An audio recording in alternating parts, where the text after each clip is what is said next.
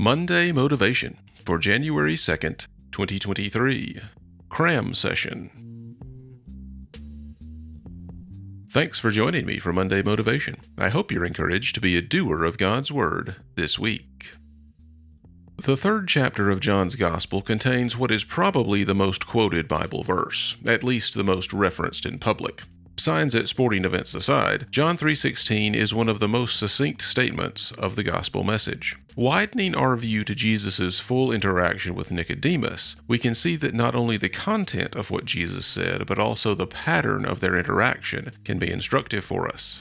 Nicodemus meets with Jesus at night and begins by stating things he believes to be true about Jesus. This was probably a prelude to pressing for more detailed answers about Jesus and his ministry. Jesus responds by immediately changing the subject to something that Nicodemus wasn't aware of, but needed to hear.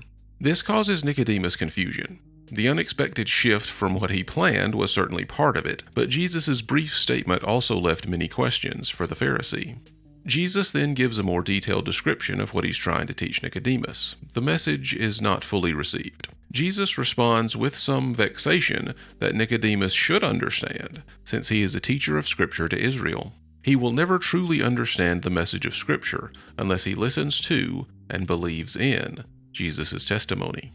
How often do we go to God with our own preconceived notions of who God is and what he's doing? If we're honest, most of our thoughts and prayers to God begin like Nicodemus. When we look into Scripture, praying and meditating on what it says, we can be confused when what we see and hear doesn't match what we thought was important. Hopefully, this causes us to dig deeper, trying to better discern what the Spirit is saying. Like Nicodemus, we can misunderstand what's being said, perhaps taking literally what was meant as an example, or vice versa.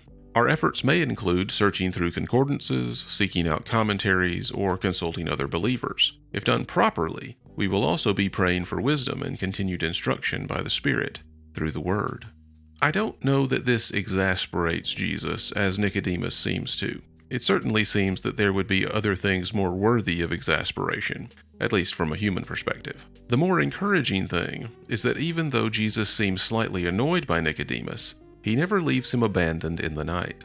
Nicodemus came to Jesus for answers. He may not have gotten the ones he wanted, but he did get the ones he needed. As we enter this new year, keep bringing your questions to God. Keep listening to what he's saying. It may seem confusing at first, but the Spirit will keep speaking if you keep listening. Thanks for listening, and I pray God's best for you this week.